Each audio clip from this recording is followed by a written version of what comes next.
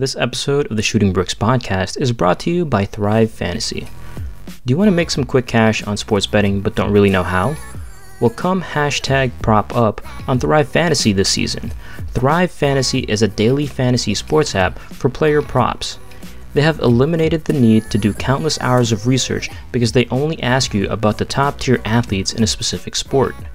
For instance, if you're interested in the NFL, on Thrive Fantasy, you choose 10 out of the 20 player propositions to build your lineup. NFL not your thing? Not a problem. For the NBA, MLB, PGA, or esports, you choose 5 out of 10 player prop options to build your lineup. Each prop has a fantasy point total associated with the over or under based on its likelihood to happen. The more points a selection is worth, the riskier it is. Rack up the most points to win a share of the prize pool. If you're into the PGA, Thrive has new contests for each day of tournaments, so don't sweat it if your golfers ruin your weekend by not making the cut.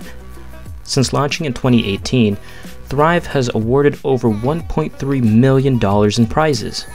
Ready to play?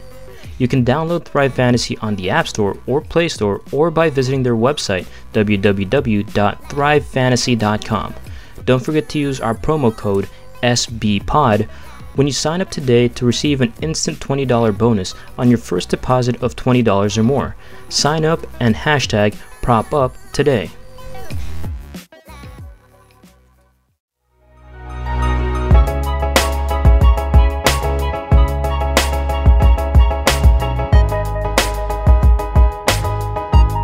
Welcome back to this episode of the Shooting Bricks podcast. This marks almost a dozen podcasts, I guess. 11, 12. Do you guys remember what it is? 10. 11. Wait. Yeah, okay, but it says, whatever. Which means we're doing a good enough job to keep this going. And that's great for us because we can keep doing this. And personally, I love this. You know, I'm pretty sure everyone else does. But as always, I'm Jerry Castillo, and I'm joined by... I'm Daniel Nguyen, and I kind of wish that this was our full-time job, but it isn't. But we keep rolling. And with us... Oh, man. It's going to be an interesting episode, I can tell already. It's your boy, Really Real, Jarrell Sells. And, you know, I hate to do this, but we kind of have to start off the episode with more somber news. There was a massive explosion in Beirut, Lebanon. At least 100 people are dead and over 4,000 people are injured. The blast centered around the port area of Beirut. No word yet on if it was just an industrial fire or if it was a terrorist attack. A lot of people are saying, primarily the Lebanese Defense Ministry, they're saying that it was just a fire that got out of hand. There was just some ammonium nitrate, which is typically used in fertilizer. There was a fire there, and over 2,700 tons of that substance just caught on fire and exploded. And it's such a devastating thing because I'm sure you guys all seen the videos of it, and it's just one of those things that you can't really encompass or think about until you see those images. I've seen some of the footage, and it's very graphic. And by the way, the number, the last I checked, is now up to at least 135 are injured. But yes, it was crazy to see some of the footage. It was like you couldn't believe what you were seeing. I saw some footage where like a lady who was literally taking photos for her wedding. I mean, and while the blast was going on, and you can see like it goes from a happy situation to something very dire, very quick. It's beginning to look like that this was a pure accident, and judging from how the explosion looked like, there was probably some irresponsibility at that port going on. So, but either way, it's a tragedy. It's a tragedy that should not have happened. And I think this, the ammonium nitrate that was stored was probably recklessly handled. So, tragic situation overall. Just want to echo what Daniel was saying, and it's just prayers up to them because it's really tragic to think about, and it's honestly, it sucks to see the video footage, but at least we're more aware and know that there's something going on the other side of the world that put a lot of damage on the port, to the people. And like I said, just prayers up to those that have lost their lives and those that have been affected by it. And just to kind of inform everyone, the officials that several officials at that Beirut port have now been put under house arrest, and obviously there's an investigation pending. Yeah, and with all that being said, you can donate to organizations like the Red Cross or Save the Children for them, because they are in this very tough situation. And you can even Google up how to donate to Lebanon, to Beirut, and tons of organizations are there for you to check out. So as long as you do your part, we're certainly doing our part here. This situation could be amended.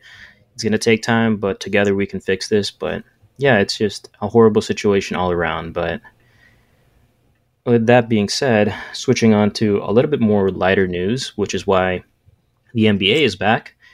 You guys had some thoughts about the Lakers, and the Lakers are now the best team in the West. The last time they did this was in 2010 when they won the championship. And personally, I think this might be, as much as I hate to say it, this might be the Lakers' year, although you guys pointed out some inconsistencies, right?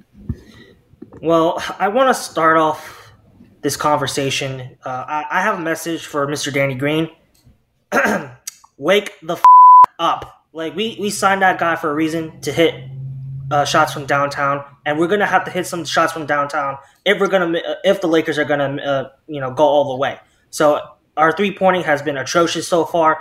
I believe tonight, as his game is going on, our 3-point shooting is atrocious once again. It has not even touched 30% the last time I checked. I could be wrong. Sometimes things go project better as the game goes on, but another poor night of 3-point shooting. Also, maybe it's me, but our defense has not been exactly on par. Watching the games with a relative of mine, shifts are being missed, and teams are getting easy buckets on us, and sometimes we're not getting the rebounds we should be getting. Oh, no. Deep sigh. Yeah, that's a deep sigh. To piggyback off of that, I don't only put the blame on Danny Green and our defense. There's inconsistency on the offensive end as well. I'm a Lakers fan. I love the Lakers, and I was very optimistic this season as far as us doing damage in the playoffs. But watching them play ever since they've been in Orlando, I'm highly disappointed. I don't care if we won 2 out of the 3 or 4 games that we've been playing, whatever the case may be. I don't like our play. It's evident that it's reckless. It's reckless. It's evident that we're missing Avery Bradley, Rajon Rondo. We're missing a true point guard. I know LeBron plays that point, but we're missing that point guard. And Rondo is the best that we have at it in this bubble. Alex Caruso isn't our true point guard. I'm sorry to tell you. I know we had high hopes on him, but nobody in my eyes has stepped up. Quinn Cook doesn't get consistent minutes, and he's not a true point guard to me either. He's a shooter. Like Daniel said, not only Danny Green, but the whole entire team hasn't been shooting consistently. Now, they pointed out today during the game, I think in the second quarter, that Kyle Kuzma was shooting, 10 for 18 from 3. Yet, I still feel inconsistency coming from him as well. We still hold high hopes on him to be that X factor. Now, the biggest thing that I want to point out before we even get into anything else is, I don't know if you watch the Lakers games, there's vital moments within the game where there's just complete stagnant offense and nothing is happening. Now, I feel as if our coaching isn't doing the best, because that we don't have those shot-creating playmakers on our teams. You know that. I know we have these big high hopes. I'm gonna keep using that, high hopes for Dion Waiters. I understand he could get a bucket, but it's not filling that void, and it becomes stagnant, and that's where we up, because we don't have an offensive play that you can run to get somebody to get an open bucket. And even if we do have that play, where do we end off with the ball with? Anthony Davis, LeBron James. I don't trust anybody on our team to make a shot. And that's the key thing right there. That coaching aspect, that something that you can fall back on when we can't lean on our two superstars. And that's what's going to make us a championship team. And I honestly don't think that we have that. I agreed with what you said. We're clearly missing some players. And yeah, we're clearly missing some point guards. We're clearly missing Rajon Rondo. And we're clearly missing Avery Bradley. And also, at the end of the day, we cannot depend on Anthony Davis to be a step-back three-point shooter, okay? I mean, Anthony Davis, yeah, he can hit a three every once in a while, but that's not the strong point of his game. We need an inside pressuring the post, getting easy buckets right there. We cannot have him shooting threes every time. We cannot depend on that. I was going to say I agree. I can make another point after you. Go ahead. Yeah, the one thing that I see with the Lakers, and I think this is pretty evident with every team thus far, is that there's just, you guys are looking for that extra person, right? And because of how this restart is, not every team has that extra person. Just look at the Clippers. Who's going to perform for them after PG and Kawhi? In terms of this, right? Because look at how the Spurs are doing. I said last week that they were going to make the playoffs, and currently they are a full game out of the 9th spot to play the Grizzlies, and the Grizzlies themselves haven't been playing well. They've lost 4 straight. But it's just one of those things, right? Like one injury to any team, God forbid, that makes it so much easier to beat them. Because the Spurs, they're having DeMar DeRozan play the 4, with Rudy Gay sometimes playing the 5. They got 4 out, 1 in, basically. It's working for them so far. They're 2-2, but still, I mean, every team has to do these different shifts. They have to do these different coaching strategies, and I think the Lakers just have to figure that out. They have 4 more games before the playoffs start, or before everything else starts, so I think they can figure it out. Someone on the perimeter, if the Lakers are gonna win this thing, someone on the perimeter is gonna have to step up, like we kind of been saying right here. But the problem is no one has been stepping up as of right now. And we only got a limited set of time. So like the Lakers and the coaching staff got to figure this out fast, or the Lakers are gonna get like beat by the Clippers in 6. I'm honestly not putting all my eggs in one person stepping up. My point is the team aspect of it. I understand that the Spurs are doing something completely different and shifting, but I'm okay with Greg Popovich running his system because it works. It gives people the ball. Other people score. It's not dependent solely on one person. And thus, this is why it's being successful within these games. Now, I don't think that's going to transfer over in the playoffs because that's a whole different breed. But as far as the Lakers go, what I'm stating is we need that team effort. We need a system to go by. If we look back in the regular season, before all of this happened, first play of the game, remember that lob that we will throw to JaVale McGee? Stuff like that. I don't see that. I see us trying to run stuff, but it's not effective. And that's what I think we need. We have players on our teams that can't create their own shot. No one on our team can create their own shot aside from Anthony Davis. LeBron James could get to the hole. Yes, he can shoot that fadeaway jumper, but I'm not even going to talk about him. Aside from those two getting their points, I don't see anybody doing it consistently where they can do it 3 to 4 out of 5 times, get a bucket, or make the smart play and have someone else score. And that's why we need a system that allows those players to get those buckets and not have to rely on them to do so. Because I see LeBron James in this past game that I watched with disappointment attack the basket, throw that ball to the corner 3, and motherfuckers are missing that shot left and right. What the fuck? That's not working. Nobody's hitting corner 3s. So what the fuck are you going to do? You're going to keep on shooting? We're not the fucking Rockets. Not going to have this happen in the playoffs where the Rockets shoot 53s a game. We're not them. We're not 7 seconds or less. We are play defense. Let's get into transition and score. Okay, let's run our offense through AD and LeBron. Now we need that other aspect. So I agree with you with that, Jared. We're having the other aspect of kind of changing the system, but I'm putting the pressure on the coaching staff. We have all these amazing coaches. We praise them.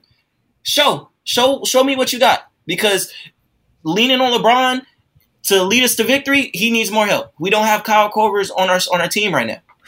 I mean, I think as a team, I mean, we obviously LeBron and AD cannot stand on their own, and I think the whole collective unit has got to rally around these two if LeBron James is to win his 4th championship. It's By the simple way, as that. just lost Yep. to the Thunder, 105-86.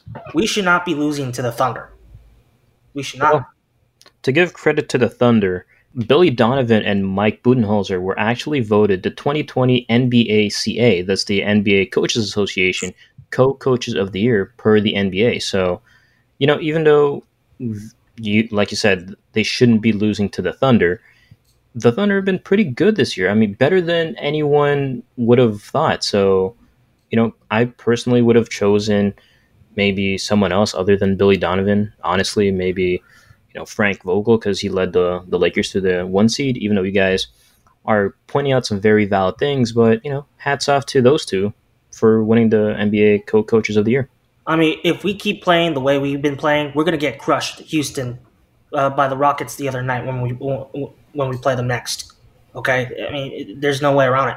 With regards to that, and G, you mentioned true point guards, I just wanted to bring up Luka Doncic for a second, because what he's doing is really outstanding.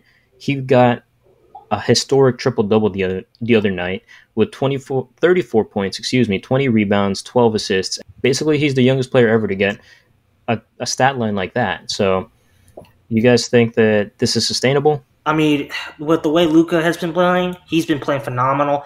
This is why I put Dallas up there to be like potentially the next great NBA dynasty. Like, they got a player named Luka Doncic, and they got a good solid big man in Kristaps Porzingis. I think they need one more All-Star, and I think they're gonna go. They can win at least 3 rings if everyone keeps playing well. But other than that, Luka is he's one of the future faces of the league. We talk about once in a generation players, and I feel like Luka Doncic is one of those players. He's shown this since his rookie year. He didn't play as a rookie. He played like a veteran his rookie year. And this is another reason why you would consider him to be in the running for most improved player, because the amount of success and the amount of pressure that is put on this young man in his second season, where he's leading his team to the tough Western Conference and is that go-to player in the clutch and affects the game in so many different aspects. Usually when we're looking at 1 year, 2 year players, they're really good at one solid thing, right? Let's think of Trae Young. Trae Young offensively is a monster. He can score. He can play make, yada, yada. It's not equating to victories, but that's the one good thing he does. We look at Luka Doncic. He's scoring. He's playmaking efficiently. He's leading his team to victory. He's rebounding. And I understand Luka Doncic is about 6-7 inches taller than Trae Young, but it's just that overall monstrous effect that he has on his team. So I think he could keep this up. We're seeing a lot of players coming into the league now that are doing all of these crazy things and averaging triple doubles and whatnot like it's nothing. And he has the formula. He has the IQ, and his team believes in him. And I agree with you, Daniel. I feel like Luka and KP, Kristaps Porzingis, if he stays healthy, this can be a dynasty for the long run. I don't necessarily believe that they need that third All-Star. They just need to continue to build the system and get players that complement those two well. So I think like if we get not necessarily Patrick Beverley, but at that one position, somebody that can lock down on defense so Luka Doncic doesn't have to necessarily worry about locking up the opposing guard, somebody like that will definitely benefit this Mavericks team. Those defensive pillars. I think that's ultimately what they're really missing, and just timing. Wait for Luka to grow. He's only in his second year, so he hasn't even reached his prime yet. Jared, I kind of brought this up on our previous podcast, with Taj, but I don't mean to sound crazy, but when Giannis becomes a free agent, if there's ever a point where Giannis wants to leave Milwaukee through free agency, I think Dallas is a spot where Giannis could land. Just putting it out there. That's an interesting take, but that would be fucking crazy, bro. I can seriously say it. Giannis isn't into from what I've heard so far, what I've seen, Giannis isn't into big cities and marquee franchises as the other superstars have. Giannis honestly just is asking for good ownership and a good roster. Dallas has both. It's a good thing you bring up Milwaukee because they've been in a weird kind of situation. They've They're only 1-3 with the seeding games, and the Nets had a historic comeback against Milwaukee. G, you brought up the whole 3-pointer situation a few minutes ago. Both teams combined to shoot 108 3-pointers. 108. Some teams don't even get that many points in an entire game, let alone jacking up shots like that. Like I said, the historic comeback, the Nets were missing 9 of their best players, and I don't think anyone would have figured the Nets would win, but then again, Coach Bud decided to sit some of his best players out for the second half just so they can relax, because judging by this, they have the first seed, they have it in hand. So I can see what they were doing, but at the same time, it's a historic comeback nonetheless. You said 108 threes, right, Jared? Yeah, combined to shoot 108-3. I mean, that to me, by the way, great comeback by the Brooklyn Nets, but that kind of comes to show you that how much the game has changed. I mean, Jarrell, like, remember when we were kids, right? I mean, the game was so much different, even in Kobe's day, man. Like, Andrew, I mean, you said that like we was like 50 years old, bro. Yeah. I ain't that old yet, but go ahead, continue. But Andrew Bynum would totally have to completely adjust his game today. Okay, it's just kind of to show you the game has become so 3-point centric now. So I mean the type of players you see are now completely different than they were 10 years ago. Big man kind of have to shoot today. 10 years ago, just improve your post game, just do well in the post, and you're good. But but I digress. It's a radically different, but basketball is radically different now. That's really absurd to hear 108 combined 3-pointers. It's ridiculous. On top of that, motherfuckers shooting threes like they can shoot threes. And what I mean by that statement is you're jacking up threes, but you're not even hitting consistently. You're not even shooting 40% from the line. You're just throwing them up. And I agree with you, Daniel. It's completely different, and it begs the question, is this really basketball? We're going out there and we're looking at 5 similar players. Everybody wants to do the same shit. Shoot a three, shoot a three, shoot a three. And then where does the footwork come in? Where I got to get past my defender? Why does everything have to be 3? Even when we're thinking about transition buckets, where we got a 2-on-1 or 3-on-2, and everybody's leaking out to the 3-point line instead of getting into the paint. And I mean, I guess you could argue the 3 is more effective and less chance of getting injured, but I honestly don't think that's the best basketball to watch. I get frustrated as a fan, especially I'm going to relate it back to the Lakers because that's the team I watch the most. Just jacking up threes, and on top of that, there's a saying you are assumed crazy if you do the same thing 3 times in a row with the same results, right? So why the f- is people shooting all of these threes and missing it?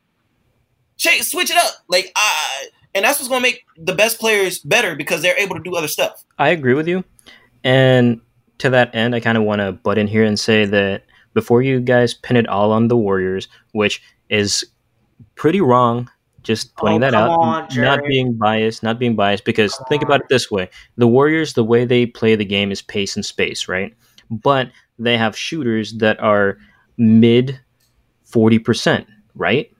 They know how to play the game, and they know how to look for these passing lanes. They know how to drive and kick. They know how to do these dribble moves to get free so that Curry can drive in, suck the defense in, get, Clay the ball, or he could swing it out for another pass, and then that person will drive it, and then Curry will be out on the 3-point line, and then there will be ball movement right there, right?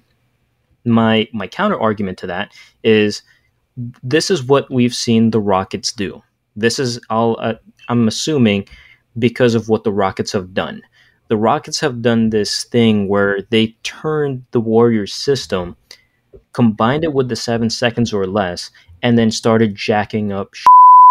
They don't care about what the percentages are. They don't care about how effective it is. All they care about is getting as quick shots as possible. Look at how Mike D'Antoni ran those Phoenix Suns teams way back in the day. 1 pass, shoot. 1 pass, shoot. Doesn't matter who it is, 1 pass, shoot. That's the same concept with the Rockets, and I would say it was effective in 2018 when they won 67 games. That said, it's just not been the same.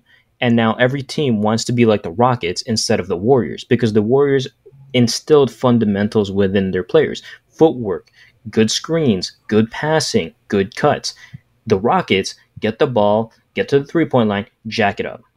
It doesn't matter what your percentage is, just jack it up because threes are worth more than twos. So I would say if you guys don't like this brand of basketball, you guys can blame it on the Rockets. Well, you can fight me on that. Didn't the Warriors kind of start it all? It was it's a 3-point. It's called this generation of Warriors players are called the 3-point revolution for a reason. Right, but you have to. Houston was influenced by Golden State. Right, but D'Antoni took it to another level because what Steve Kerr and those boys were doing. But you have to take into account that he did it wrong. Because if you look at how I've watched the Warriors play, and I've seen how the Rockets play. They've played together. They've played against each other in the playoffs. 27 straight 3-point misses. They're just jacking up shots at that point. If you look at the Warriors and how they play, yeah, they'll do the same basic concepts, but the thing is, they have players that can actually hit. Curry is a 44% 3-point shooter. Klay is a 40% 3-point shooter, right? So those two players are infinitely better at shooting threes, and they are the ones that get most of the transition threes or the threes out of passes, mismatches, whatever have you, than the Rockets. So you can put the blame on the Warriors, but at the same time, you also have to put blame on the Rockets for taking what Steve Kerr did and monumentally messing it up to just have 3-point shots galore, regardless of how bad you actually shoot it. I understand what you're saying, and the point that I'm going to make is, I wasn't thinking about the Warriors when it came to this. Like, okay, I understand that they made the blueprint for emphasizing 3-point shooting because this was one of their strengths. But I wouldn't say, okay, I agree with your statement. I wouldn't blame the Warriors, but I will say that they are the start of the change of the NBA. They have one of the best 3-point shooters on their team. They have one of the best 3-point backcourts on their team. Now, I'm agreeing with your statement. The Warriors had a system, that keyword system, where they scored on all 3 levels. They didn't just focus on 3-point shooting. They shot more threes, but they made more threes than the rest of the league. I feel like the league nowadays, like you said, shoot more threes and miss more threes. Like the Rockets, which they have tried to replicate this system, don't really shoot in between. They shoot in the paint for layups or they shoot threes. What they're missing is that keyword, system. Like you said, I agree with you. I don't see a lot of screens. I don't see a lot of coming off of screens. I see James Harden holding the ball, doing his thing, jacking up a 3, last minute kicking it out to Ben McLemore to shoot a 3. Or Russell Westbrook driving to the paint and kicking it out for a 3. And that's it. Drive and kick. There's no complexity to this offense. There's no trickery to this offense. That's all it is. If the Warriors were the fundamental team, the team that laid down the foundation, who else could you put the blame on? Exactly. They were the ones that spurned bad copycats. If we're going to say that, when you start a trend, you're going to have copycats to follow, and a lot of those times, those copycats are not going to be as good as the ones who started it. So, in a way, that's why I'm saying this is all on Golden State. They did the blueprint, but in consequence, you got teams like Houston that will spurn bad copycats, and that's what Houston did. In a way, go ahead, Drell. I'm not saying it's a bad thing. I'm not calling out the Warriors. I'm not pissed mad at the Warriors. They did their shit. That was their blueprint. That was what they did. That's what works for them. They make the best out of it. They get players in there that can fit in with that system. There's nothing wrong with what the Warriors did. They made sure that they got their championships. They made sure that they put themselves in a position to ball out and be one of the best teams for consecutive 5-6 years. There's nothing wrong with that. True. I don't want what I'm saying is it's not a negative stigma in my opinion. I'm not, for lack of better terms, we're blaming them, but not in a negative manner. You get what I'm saying? So, I have no hate on the Warriors. If you didn't bring up blaming them, I wouldn't have said about the Warriors. So it's kind of like a consequence, not necessarily a positive or negative consequence. It's just a consequence of them having the system. Yeah, I mean, like, it's a negative in the fact that I don't like seeing teams jack up threes. I want the teams that are effective at it doing that shit. Fair enough. Let me just pivot here because, G, you mentioned 2 points. You mentioned success and you mentioned blueprint. And with regards to success, I just want to announce that the NBA has tested, well, actually, no NBA player has tested positive out of 343 tests. So that's good and shows that the bubble's working, MLB. And Major League Baseball.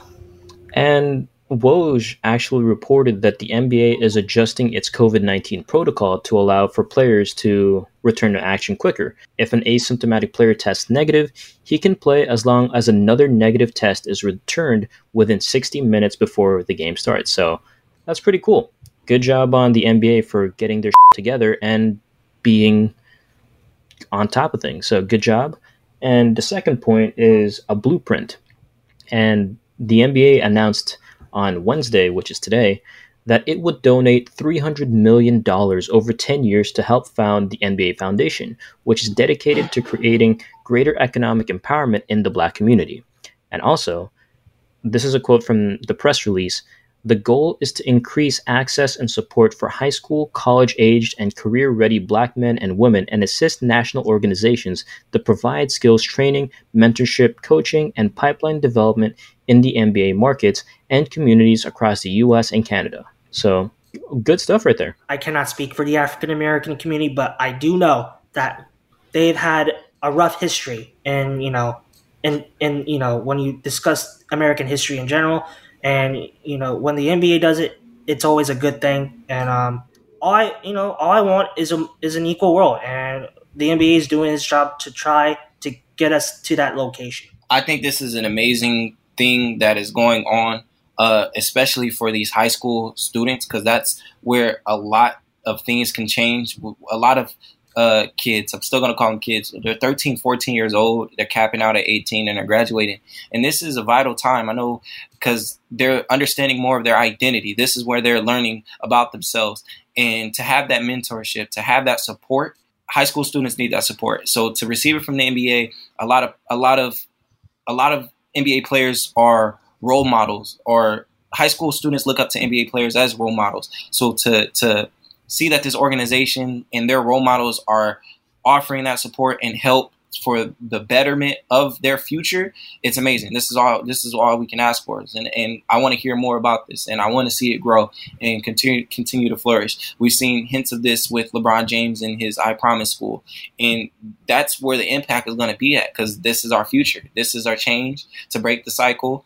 And those are the vital moments, high school and college, where a big identity shift and growth occurs. So applaud for that, and I'm happy to hear this as a Black man. Absolutely, because these are the things that make the NBA stand out compared to MLB, NHL, or the NFL, because some of these leagues are afraid to speak out about these topics that are affecting a large portion of the United States. And now the NBA is saying, you know what, you guys are afraid to do it, so we'll do it. We'll be the first step so that you guys can, we were talking about copycats and blueprints, you guys can take our blueprint and do it yourself. It's a great thing, and like you said, I hope we see more of it. Speaking of which, G, you want to be the moderator for this one, because Daniel and I, outside of the podcast, we've been discussing the American star that is known as Christian Pulisic. And for me personally, I feel that he is the best American male soccer player in the history of the United States, but Daniel disagrees. So look, I'm not trying to disagree. He is, but he's not the star U.S. soccer necessarily needs. What I'm trying to say is U.S. soccer needs a Jordan-like figure, a Magic-like figure. I'm talking about someone that's marketable, that can sell his own shoes. That's what I'm trying to say. Christian Pulisic is a great player, but I'm not even sure if he's the most marketable guy out there. Okay, like for soccer to make it in this country, you need that superstar that can that can get everyone to follow, to gravitate to your TV set, to sell shoes, to sell merchandise. And I don't know if Christian Pulisic can do that. I think Christian Pulisic is a great player, but he's not a player where like everyone can sit down and say, "Oh, this guy was the was one of the 10 greatest players to ever touch a soccer ball. I don't think he's going to be that. I think he's just going to be really good.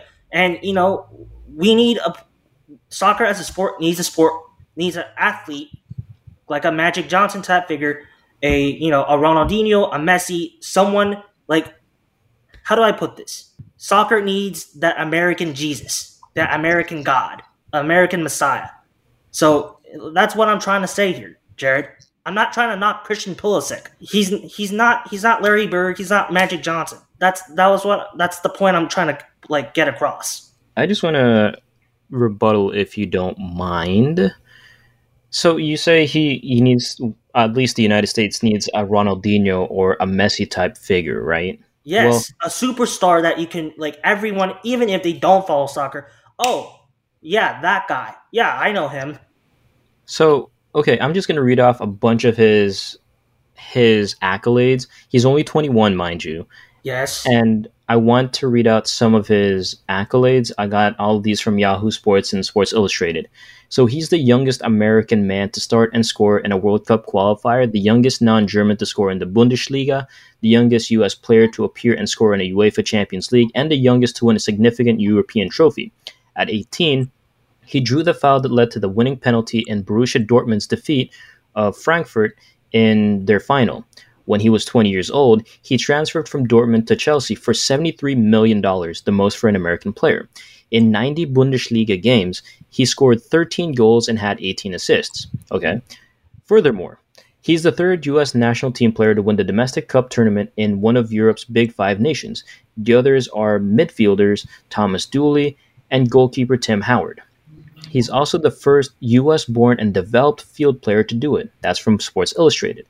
Additionally, Pulisic has 4 goals and 5 assists in 8 Premier League games since June 21st. He scored or created a goal in every 63 minutes he's been on the field since the project restart began.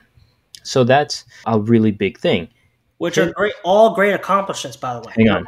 They're great accomplishments, right? Also, he scores or gets an assist per 103 minutes. That's a better rate of production than Leicester's, Jamie Vardy, Southampton's Danny Ings, or any other player in the Premier League. He has 3 goals, including a knockout stage game winner, and 5 assists in 26 career Champions League matches. And his 14 goals in 34 games at the international level gives him a better strike ratio for the U.S. than Clint Dempsey, Landon Donovan, or Josie Altidore. That's from Yahoo Sports. If this dude isn't in the making of a superstar, I don't know what is a superstar in your eyes. Because this dude has all the accolades.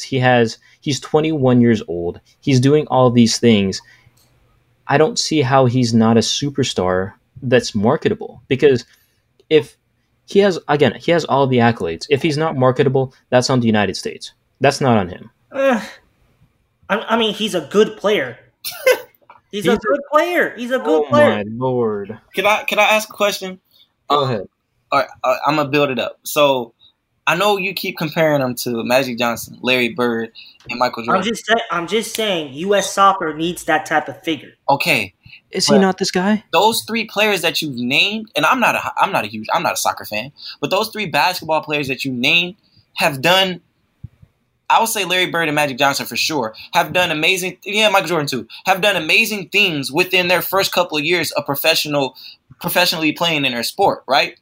And as they continue to grow, they became legends, right?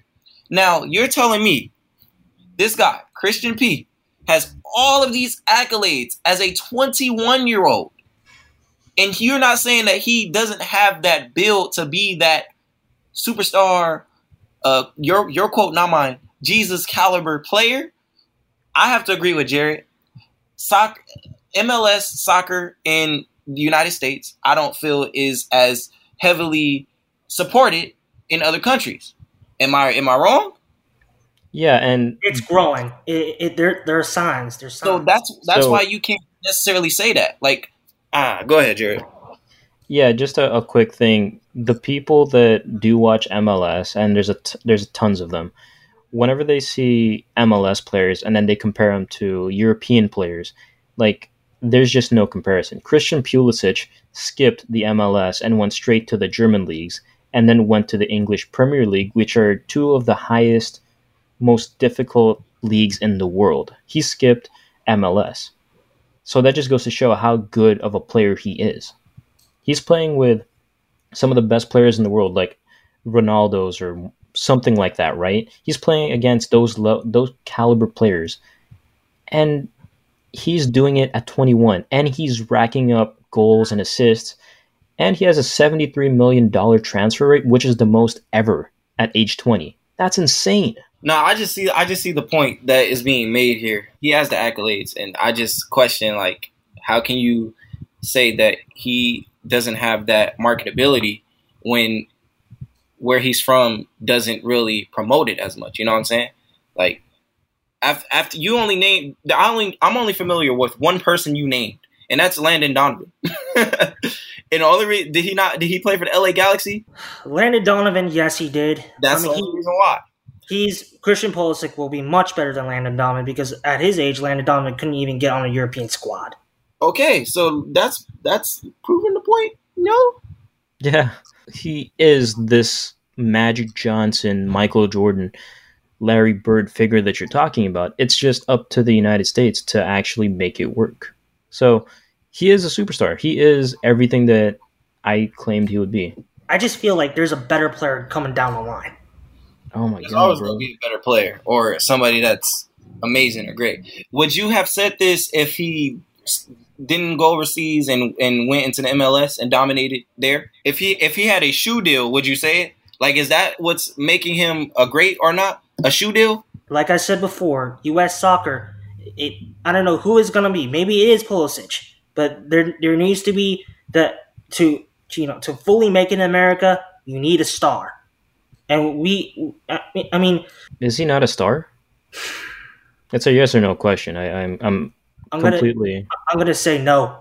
He's a good player, but he's good. He's coming up there. There are signs, but I don't even know if he's the star we need. The star, like the U.S. the sport in the country, like, needs to get over that hump. So what in your mind dictates a star? Discounting the marketability, stuff like that. This dude has all the accolades. He has everything that points him as the United States' big star that can help grow the game. He needs, but in your eyes, this person needs to be undoubtedly in the conversation for best player in the world, consistently year in and year out. Do you think that's possible from the United States? Absolutely. With the resources we have, yes. But there needs to be fixes in the fundamentals of how we develop talent in this country, which means getting rid of pay to play, and beginning to do outreach to to more working class communities. This soccer has kind of ignored. I'll be real with you here. Soccer in America, in some ways, is considered to be a rich white man's game, which to me is completely stupid because it's a sport that requires the least gear. So we should be making more inroads with more working class communities. We should, and their involvement in our sport makes our sport at the end of the day richer. Right, but we're still on Christian Pulisic here. You don't believe, even after everything he's done and everything, he's the best American player ever, but. I'm not even sure if he's going to be, maybe if he's lucky, considered like a top 10 player in the world. But I feel like I'm confused because it's back and forth. Just listen on the outside, listening in. Like you're giving him props, like saying he could be top 10 in the world. That's superstar. Maybe I'm being harsh. But like the sport in America needs a top 5 star, like on the level of a Ronaldinho, a Messi, or Jordan. Like he's literally a religion. So you want a god to come out of the United States? Like the United States needs to develop that alpha male, but no one questions. No one's questioning him. He's a good player, but is he to the level that this country needs? I'm not so sure. My goodness, man. I'm sorry, but that is just outlandish. I have been bamboozled by that. That is He's a good player. He's a good player. Say might it have again. been I might have been bamboozled, hoodwinked. This is just dude. So, with all that being said, I still think Christian Pulisic is the best American player. He is a Yes, he superstar, is. regardless of what anyone else says. He is a superstar. He is the next whatever you want to say. He is just that good. But I guess to lighten up the mood a little bit, The Rock bought the XFL for $15 million. Vince McMahon put in $200 million. So that's a thing. I know Vince McMahon upset, but I mean, good for The Rock, good for The Rock. Hopefully that this league becomes something, another second chance, for lack of better terms. Third chance, actually. Third chance, yeah, there you go. I mean, I think it's a risk worth taking by The Rock. I mean, it's failed twice now, so I mean, I'm skeptical. But if anyone were to give it a third chance, I guess The Rock is a pretty good option. The XFL the second time around was actually some decent ass football. So I think this would be better because I don't feel like The Rock is going to be doing the day-to-day operations. Like, I feel like Vince McMahon wanted more control of that, but I think The Rock and whatever company he's with that purchased it is hopefully, fingers crossed, they run it a little bit better where they don't have to go bankrupt again. Oliver Luck reportedly, I think he sued Vince McMahon for negligible firing. That's what kind of happened. So yeah, that's kind of evident that Vince McMahon probably wanted more control than what he said on screen. Right. And just before we move on to the video game portion of the podcast, I just want to hit on a few quick hitters if you don't mind. So the Cardinals, my team, the St. Louis Cardinals, had a COVID outbreak after going to a casino, allegedly, but that's been proved false. 13 players and staff tested positive, and they're apparently allowed to play again against the Chicago Cubs on Friday. So 13 players and staff, 7 players, and the rest are staff that they tested positive. And according to Mike Schilt, the manager, the outbreak came from an outside source. An asymptomatic person brought the virus to the team. So that sucks. And it just seems like no matter how many teams get corona, the league is still going to continue. So yeah, hopefully everyone's safe. Hopefully everyone gets better. But that's a situation that everyone's keeping their eye on.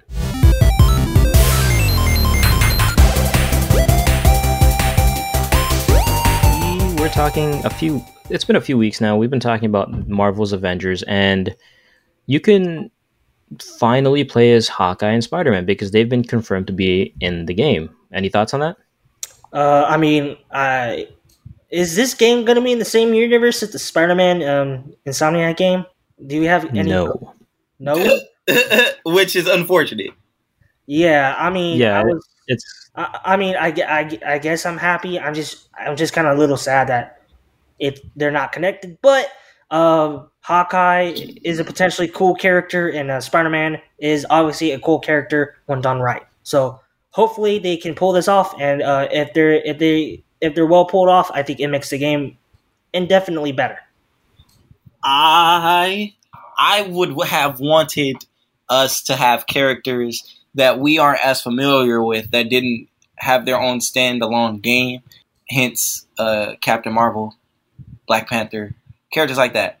If it's not going to be the Insomniac Spider-Man, I don't know. I've been following the page, the Avengers video game page, and I've been seeing clips of the footage, and I'm not looking forward to it. I'm gonna play it, but I don't know, man. It's not catching my attention anymore. I feel like it's going to be like Marvel's Ultimate Alliance. Not impressed, huh? Yes, not impressed. And I don't think there's going to be a strong storyline. There's so much that you can do. In Marvel, you have so much money. Come on. Insomniac Spider-Man was amazing. And this Avengers game is not going to be up to par to that game. I just want to bring up a quick point. You said a strong storyline. How are you doing with Ghost of Tsushima? Hey, it's a good game. It's a good game. If you put yourself into it and actually wanted to develop your samurai, it's solid. As far as the storyline goes, it's okay. It's not Last of Us storyline. It's decent.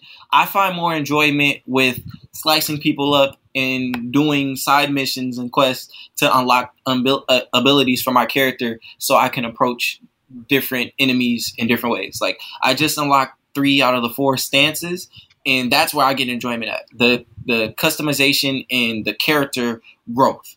And those elements is what's making the game overall well to me. I don't think the storyline, because it's so open world that you can get lost doing side missions and not really know what the main mission is anymore. You feel me? And I've been doing a lot of side missions because I'm just liking the character arcs and just developing my character right now. I mean, I think the next great game coming out is, I'm sorry if I get off topic, but it's clearly Cyberpunk. But like from what Drell is stating, you know, me and my family relative have kind of discussed getting this, but you know what Jarrell said, makes me really think about it now. I think since you're playing, have you been playing The Witcher? Witcher 3? Yeah, Witcher 3. I am kind of ashamed to say this, but I've been I've been trying to play my Red Dead copy that I bought 2 years ago, and because of school and work, I've not been able to get to. So yeah, I've been trying to finish that. So I am a little embarrassed. You ain't gotta be embarrassed about nothing, bro. Go ahead, handle your business. Ain't nothing to be embarrassed about taking care of business, bro. Absolutely. I am playing Red Dead Redemption 2. It is a great game, by the way. So for those few folks that haven't played it, it's a good buy. It's fantastic. And I saw on Xbox's Game Pass, it's free. So if you have Xbox Game Pass, you can play it. You can have a ton of fun. It's easily 30, 40 hours worth of content. And it's, personally, I still haven't finished it because I've gotten to the point where the game is so vast and so long that I've just kind of tapered off a little bit, but that's just me. But speaking of Xbox and Game Pass, we were talking a few weeks ago about Xbox xCloud, and there's actually a release date. It's September 15th for Android devices, but there's no word yet on an iOS launch. And, some of the games that are going to be on there are pretty standard. You have Destiny 2, Forza Horizon 4, Halo 5 Guardians. You have also Minecraft, Dungeons. You have Quantum Break, which is a pretty solid game. You have State of Decay 2. And you have a bunch of other selections if you don't like those. But it's interesting because there are actually rumors that Xbox Live Gold was going away or getting renamed. Those rumors are false. And there are actually other rumors that Xbox Live Gold was going to be free moving forward because Windows 10 enabled games don't have to pay a subscription. And Microsoft has said that Halo Infinite has a free-to-play multiplayer setup. So if you're playing on an Xbox and you have Xbox Live Gold, you're ultimately in kind of a situation where you have to pay, but Windows doesn't. So, I just want to ask you, if Xbox Live Gold was free, how would that affect you in any way? I will be saving $60 a year on a subscription. That's Fair. how it affects me. But like in terms of playing games, would you be more invested in playing games, or would you just use it for Hulu or Netflix or other things? I wouldn't say I would be more invested because I feel like not like that. But when I have Xbox Live Gold in the Game Pass, and I turn to those games when I'm bored. No offense, but I do. That's ultimately what I look at. So it's not like something I'm looking forward to versus a PlayStation where it's like I'm purchasing these exclusive games that I'm wanting to play them. As far as like the Avengers game, I pre-ordered that for my Xbox because I have been neglecting it. I'm still trying to figure out if I'm going to get Cyberpunk. Cyberpunk is for both platforms, right? Mm-hmm. Yeah. It is first person though, which is one of your cruxes. Very much so, but as you get older, you learn to enjoy things that you used to dislike, and I might have to try it. There's a lot of other aspects that I enjoy about the game, but yeah. So, I mean, that's a cool aspect to have. I feel like I feel like if we're struggling to purchase video games and we're waiting for like a certain video game to come out, that this is the perfect opportunity for people, because you don't have to necessarily break bank to play some quality games. On top of that, a lot of the games on there, like you find like a couple of jewels out of the 20 to 50 games that they offer, right? So, Game Pass? Yeah.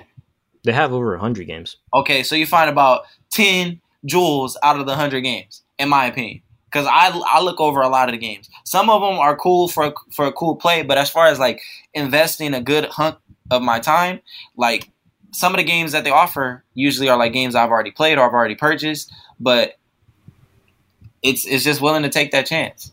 Fair enough. And we'll leave off on this last bit. Speaking of taking chances, so Daniel, you brought up the point of playing games and whatnot. So if you have PlayStation Plus for the month of August, you can get Call of Duty Modern Warfare 2 Campaign Remastered for free and Fall Guys Ultimate Knockout for free. And those are some, personally, Call of Duty Modern Warfare 2 is one of my favorite Call of Duty games. I know that Call of Duty 4 is still my personal favorite. And, that's just some games if you guys are interested in it. And last thing here, go ahead, Daniel. Never was a first-person shooter as a kid. I remember when I played Call of Duty Black Ops, I used to get really mad when I ever, did pretty poorly. So, but anyways, I just wanted to bring up that, I'm a terrible first-person shooter player. Just, FYI.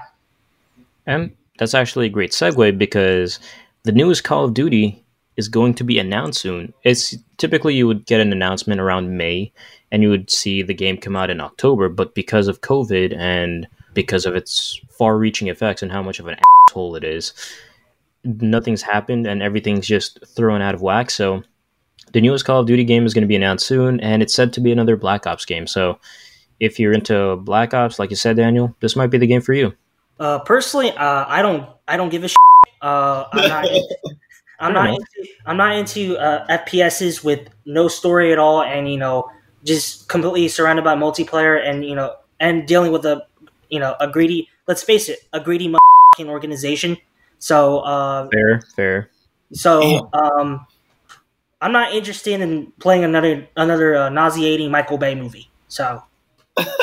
And like all nauseating Michael Bay movies, it's time to wrap this up. And as always, make sure to follow us on @PodcastBricks on Twitter and @ShootingBricks Podcast on Instagram for all the news on the Shooting Bricks podcast. And with that, I'm Jerry Castillo. And I'm Daniel Nguyen. And if I were to get a hate mail for episode, it is this one. You're a wild man, Daniel. And it's your boy, Relly Rel, Jarrell Sales. And we will see you next week.